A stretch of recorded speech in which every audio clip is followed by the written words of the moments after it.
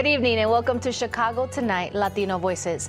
I'm Joanna Hernandez. On the show tonight, older people vote on a push to end the Chicago police discipline system. The need is so vital out there. An expungement department is now open for residents looking for a fresh start. How it works. Early voting kicks off for the March 19th primary. What you should know before you cast your ballot. The monarch butterfly population is at a near record low. What Chicagoans can do to help. Chinese, Japanese, Korean, and Latino. We try to kind of mix it all up. And we take you inside a lounge serving up Asian and Latino flavors.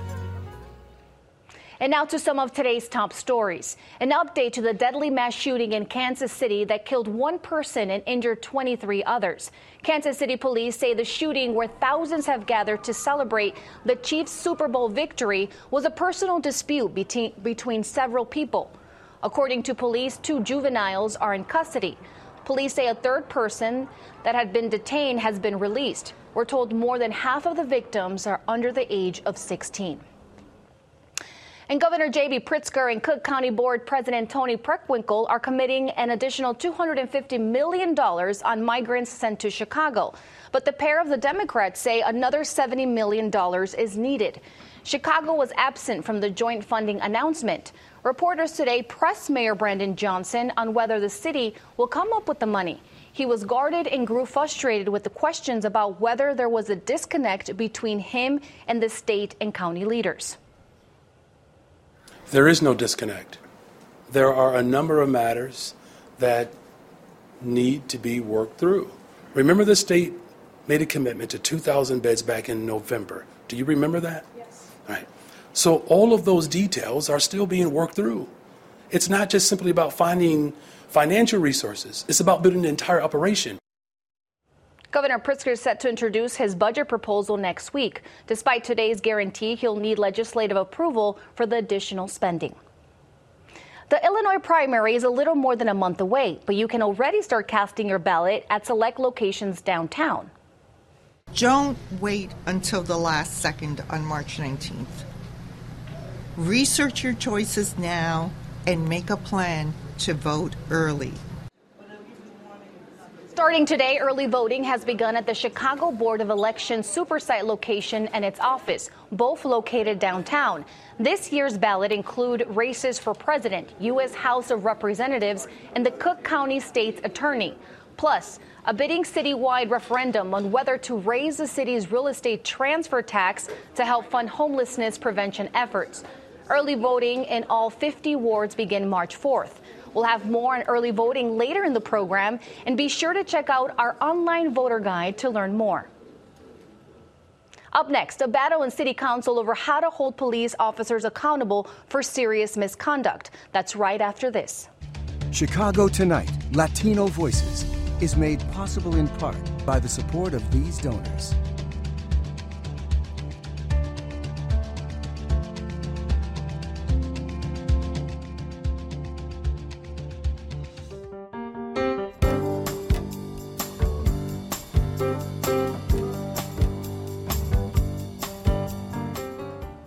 The Chicago City Council has once again voted to reject an effort backed by the city's largest police union that would end the system to hold officers accountable for serious misconduct for the past 60 years.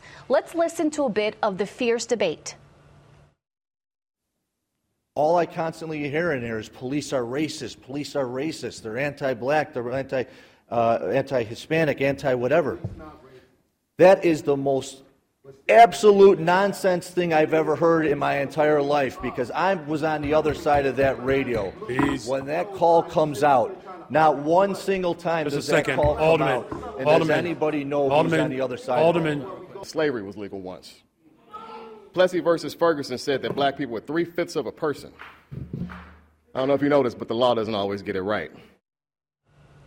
WTDW News reporter Heather Shroin joins us now. Now, that seemed like a heated debate. Heather, remind us what was at stake with today's vote. So for much of the past 60 years, officers accused of serious misconduct that could result in their termination or a suspension of more than a year had their fates decided by the Chicago Police Board after a public hearing.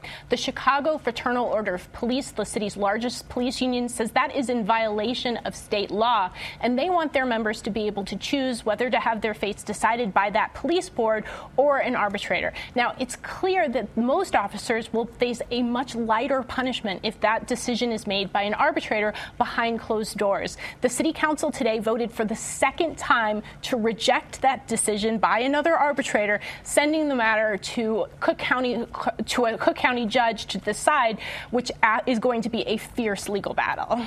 So what happens now? So that legal battle will start in a hearing that is already scheduled for later this month. At risk is whether officers, nearly 20 of them at this point, will face imminent police board hearings, including Officer Eric Stillman, who is accused of shooting Adam Toledo after the child dropped a gun. The City Council's vote sets up what is likely to be a fierce legal battle, one that Mayor Brandon Johnson said he's willing to fight. Let's take a listen.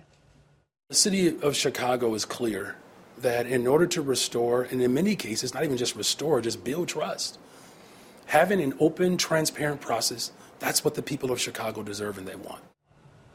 And Heather, there was also news today on the migrant crisis, which state and county officials pleading to set aside additional $250 million to help care for the people sent to Chicago from the southern border. Will that be enough? It won't be. There's at least a $70 million gap between what state and county officials think that there will be needed to care for the migrants. The city has not yet committed to making up that difference, which Mayor Brandon Johnson again today saying that the state needs to make good on its promises to open a 2,000-bed shelter, and again calling on the federal government to step up and care for these migrants because, of course, as we've all reported, immigration is a federal responsibility. It is a deep mess. Clearly, the breaches between the city and the state are growing. We will keep a close eye on it. The battle continues. Well, thank you, Heather. Thanks, Joanna. And you can read Heather's full story on our website. It's all at WTTW.com/news. We're back with more right after this.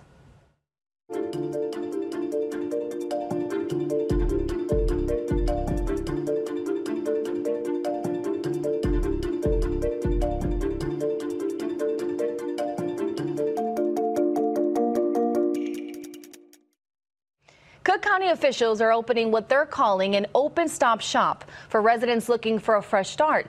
And by that, they mean expunging certain criminal records. Here's Cook County Circuit Court Clerk Iris Martinez from earlier today at the ribbon cutting of her office's new expungement department. The creation of this department is not merely an organizational change. It is a stride towards breaking down barriers to access to justice. WTTW News reporter Matt Masterson joins us now with more. Now, thank you for being here. Now, tell us, what will the new department offer? So this is a new space inside the Cook County Criminal Courts building at 26 in California, and it's a one-spot area where requests and filings for expungements to get these records, criminal records, wiped off the books, it can all take place. So Martinez's office at the department will offer assistance to these people who are coming in filing these expungements. They'll offer classes to make sure that they're going through this process the correct way, consultations and workshops, and make sure they have all the information they need to be able to get these criminal records off the books and get a fresh start with their lives. And can anyone with a criminal background make use of it? So it's not for quite anyone. There's only certain records that can be expunged. So for instance, if you've been charged with a crime, you've been arrested and charged, there's going to be public records about that, even if you haven't been convicted. But you can try to get those off the books, and sometimes they run into problems with housing or a job or education if you have these records out there. So people who haven't been convicted of these crimes but have these arrest or charging records out there, they can file these expungement requests and get them off the books. There are also some convictions that can also be expunged. For instance, Cook County State's Attorney Kim Fox, her office for years has been trying to expunge lots of low-level cannabis-related convictions that have also been on the records for sometimes decades, but those have also been expunged as well in recent years. And Matt, how would you say that this new department is different from the old expungement system? So previously, if you had a charge filed in a certain branch within Cook County, and there's several, you'd have to go to the courtroom for that specific branch and file this expungement request. Now with this new department at 26 in California, you can do it there. If you had multiple charges in multiple branches, you'd have to go to each one of those, file, and pay a filing charge for each one of these. Now, there's one charge, there's less travel, and you can get it all done in one place. So officials said there was a lot of frustration with the old process. This new streamlined process with the one location is supposed to make things a lot easier, and they're hopeful that it will. Seems like a game changer. Well, thank you, Matt, for this report. Thanks, Joanna. And you can read Matt's full story on our website. That's WTTW.com/news.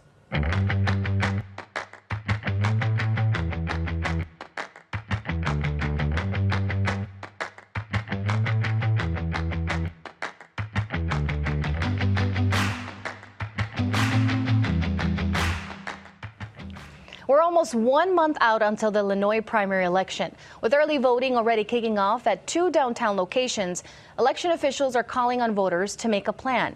Joining us now with more on what you should know is Giovanna Carrillo, who handles Hispanic outreach for the Chicago Board of Elections. Well, thank you for joining us today, Giovanna. I want to start off. What makes someone eligible to vote? Yes, so they must be a U.S. citizen. They must have lived in their address for at least 30 days before the election, and they can't claim to vote anywhere else. And as long as they're 18 by November 5th, they're eligible to vote now. And these are simple questions, of course, but how does someone go about registering? Yes, so we try to make it as easy as possible at the Board of Elections for someone to register. They can register online. They can do it during the early voting period and even on Election Day. So I was going to ask that. Can they register on the same day? Is that available? Yes. What do they have to bring? They have to bring 2 pieces of ID. Only one has to have the address. Now, there are currently 2 early voting sites open in downtown. Where else can people go to vote early? So it's those 2 sites for now, but on March 4th, they can vote in our 52 sites throughout the city, and you can vote at any of the sites regardless of what ward you live in. And what's something that you tell people, especially the Latino population, about the importance of going out to vote? Yeah, your vote is your voice, and as Latinos being the largest growing demographic, it's extremely important to exercise our vote. And, it comes with a lot of responsibility being able to make that great impact. So why not? And what would you say are some of the biggest challenges? A lot of Latinos face intimidation going into a polling place. So we do try to make it as easy as possible. Every single document at the Board of Elections is by default in Spanish. The ballot is by default bilingual throughout the entire city.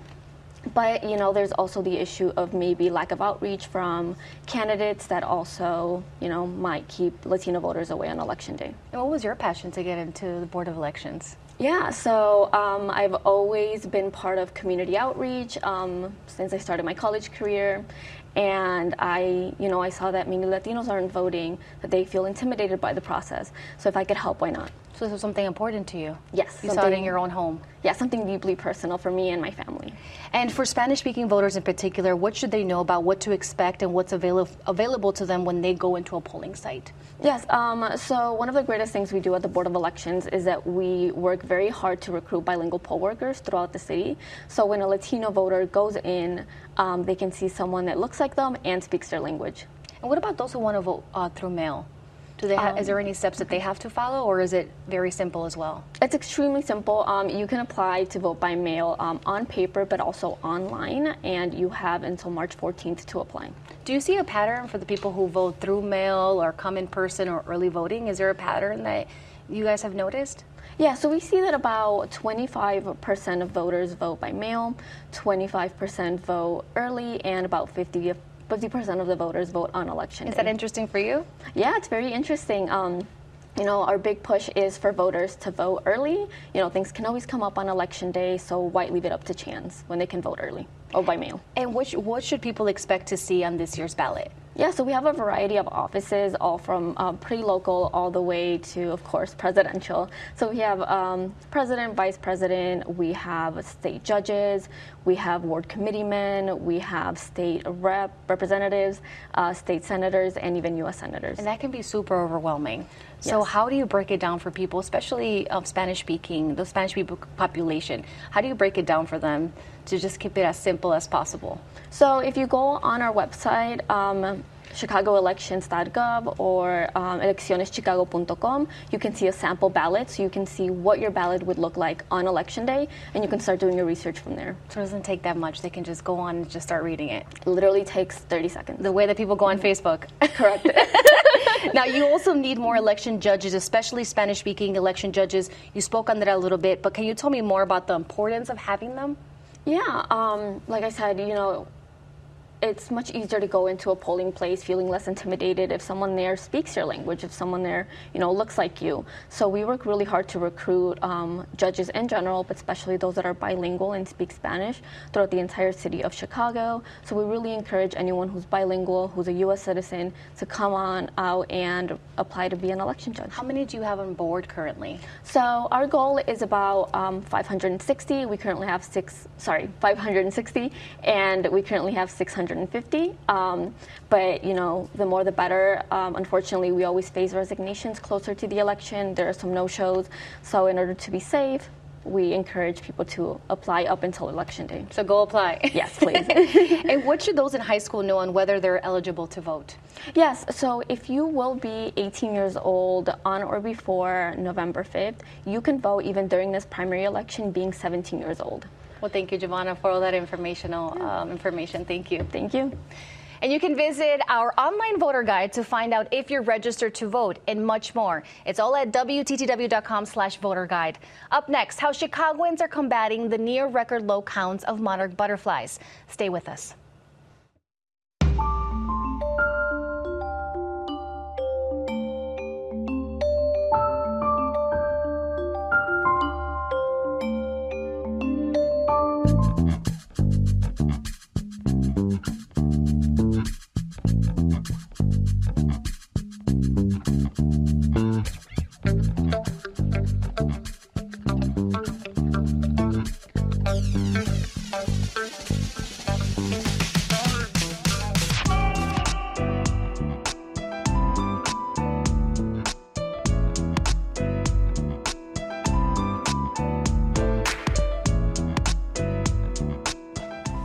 Each year during spring, monarch butterflies migrate north from Mexico, looking for milkweed to lay their eggs. But the number of these insects have seen a 60% decline over this past year, reaching near record lows according to an annual survey. Groups in Chicago have long been working to rebuild their habitats and restore the monarch population. Joining us now with more is Aster Hazel, lead conservation ecologist at the Field Museum's Keller Science Action Center. Well, thank you for joining us. I love talking about butterflies. Monarch butterflies, I love them. Can you explain how the monarch population is surveyed? Yeah, so the monarchs we see here in late August, early September, migrate to central Mexico, and they congregate on these certain stands of pine-looking trees, and they actually measure the area that they occupy, because even though the population has declined, it's still over 20 million butterflies. So we have that area, and this year it fell by 60%. That's a lot, though. What would you say was found in the survey? So they found about 20 million butterflies. 2.2 acres, which is about 1.5 football fields of butterflies.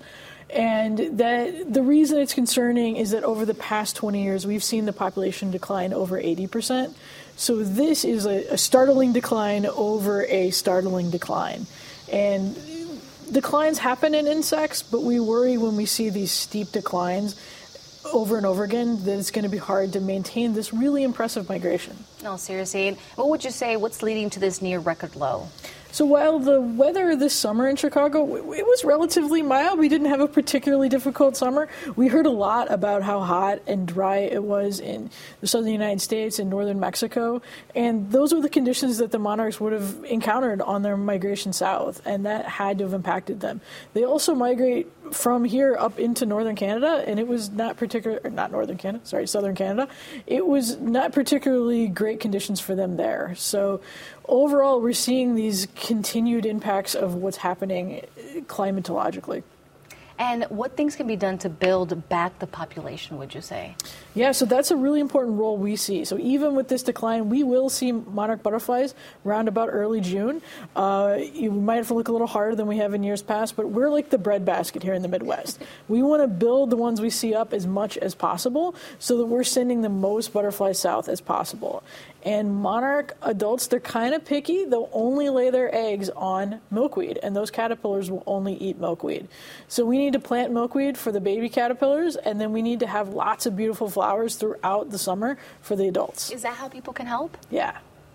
So planting lots of different milkweed and then having flowers that bloom throughout the season, because we do want some fall blooming flowers to fuel those adults up for that long migration south. Is there certain types of flowers? Now I'm just curious to see what flowers I need to plant. Yeah, well, I have to say I'm a little partial to asters myself. That's a nice fall blooming flower. Also, goldenrods can get a bad rap, but there's lots of them, not just the one you see in your alley. There's a bunch of different species of goldenrod. In the spring, actually having something right for when they first arrive, that's really important. Milkweed's not even often up right when they first arrive, so you need some good spring blooming flowers, and some fall blooming flowers are great. And the other thing is important is having them be pesticide free, because a lot of those pesticides that will impact some insects will also definitely impact monarch butterflies. That's good to know. I'm going to keep that in mind. And how does this look in an urban area like Chicago compared to outside cities? Yeah, cities are hugely important. So we don't think of, it's like, oh, well, we don't have a lot of space here. But we've studied this. I ran a 4-year community science project. Those 5, 10, 15 milkweed plants. Is that a 4-year? Yeah. Wow. Those 5, 10, 15 milkweed plants that you might have in your yard, you might not get eggs your first year, but you might. Those really do have an impact. So it may seem like a small area, but that is huge, and you can plant them on your balcony, your patio, your rooftop, your yard, your front yard, your backyard, at your place of worship, at your kid's school if they let you. Just ask first. What do you love? Just ask first. That's true. Ask first. But what do you love about the work that you do? 4 years, experimenting with butterflies. I mean, that seems kind of cool. Oh, I love that. I love getting to talk to people who love talking about monarch butterflies. But I also love, I spend a lot of my job thinking about climate change and global insect decline, but this is something that people can do. This is a meaningful impact. I have milkweed in my yard, and it feels good when I get monarch eggs. Now I'm going to have to do that. And I guess I'm just curious, what was your reaction to finding out about this decline in population? It's really hard. It is really hard to see monarchs decline. It's hard to know that migrating species give us a really good indication of what's happening across the landscape. This is probably an indication that a lot of insects are struggling, and that's concerning.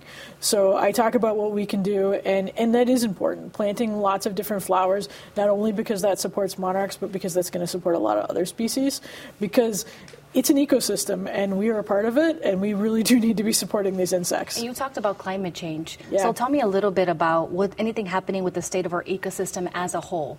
Yeah, so we are in the midst of a huge insect decline, and anybody who's more than a couple of decades old, think about the fact that you used to have to clean your windshield on a road trip. You used to see a lot more insects around the streetlights at night. You don't see that as much. You can tell. You don't have to have the numbers, and it's harder to have the numbers for species like monarchs that don't congregate in one place nicely. Well, thank you so much, Esther. I didn't pay attention to that, but you're so right about the road trip and the insects. Well, Thank you so much. Thanks for having me. Up next, how a local eatery is celebrating the Chinese Lunar New Year with Latino flavors. We explain right after this. Coverage of science and technology on Chicago Tonight is made possible in part by Joel M. Friedman, president of the Alvin H. Baum Family Fund. In honor of the Chinese Lunar New Year, we take you inside a restaurant combining Mexican and Asian flavors. We head to Bridgeport, where the owners of Belly Bowl Asian Kitchen and Lounge tell us more about the passion behind the dishes and the concept of their new spot. Well, we want to have like kind of like a lounge area so that people can, not just eat but relax. We also, I'm a very big fan of chess, so I want to put some chess pieces there. Just kind of people like a welcoming view. Cultures here, right? Yes. More than that, I think Chinese, Japanese, Korean, and Latino. We try to kind of mix it all up. Like, yeah, go ahead. Like us, like couple, Chinese and Latino. I know in here people like hot food, like deep fried. So I made the Mexican roll, and then everybody like it. That's why today you can see we have 2 dumplings in there. So dumpling is the traditional food in Chinese New Year. Everybody needs to eat it. Means like good luck. So how did you guys come with this concept? Well, that one because my mom. Anytime my mom comes to Chicago, she brings me like enough tamales for like a whole month. So then I let everybody try it. But my mom makes them like chicken, de rajas, puerco, pig. So here I'm like, let's start with the chicken one because that's what people are familiar with. Add different spices. This one has sriracha, mayo. So some are like the sauces that are in the Chinese dishes, Chinese Japanese dishes. So that's deep fried chicken tamale. Yes. We should also mention the restaurant has robots serving up the food. Here is your item. Come and pick it up. You still need the human touch. You still need technicians. You still need people to operate them. Yes. So I think with like anything else, it's still like we like to say working side by side. That's kind of our motto. So everything on the menu is good. Everything is my favorite. So yeah. Now, how cool are those robots? The owners also own a robotic company and 2 other restaurants. Now, my favorite thing on the menu was a deep fried Korean tamale. Very good. And you can find more information about the couple's restaurant on our website. And that's our show tonight. Be sure to check out our website at WTTW.com/news for the very latest from WTTW News. And join us tomorrow night at 5:30 and 7 for the weekend review. Now, from all of us here at Chicago Tonight Latino Voices, I'm Joanna Hernandez. Stay healthy, stay safe. Buenas noches.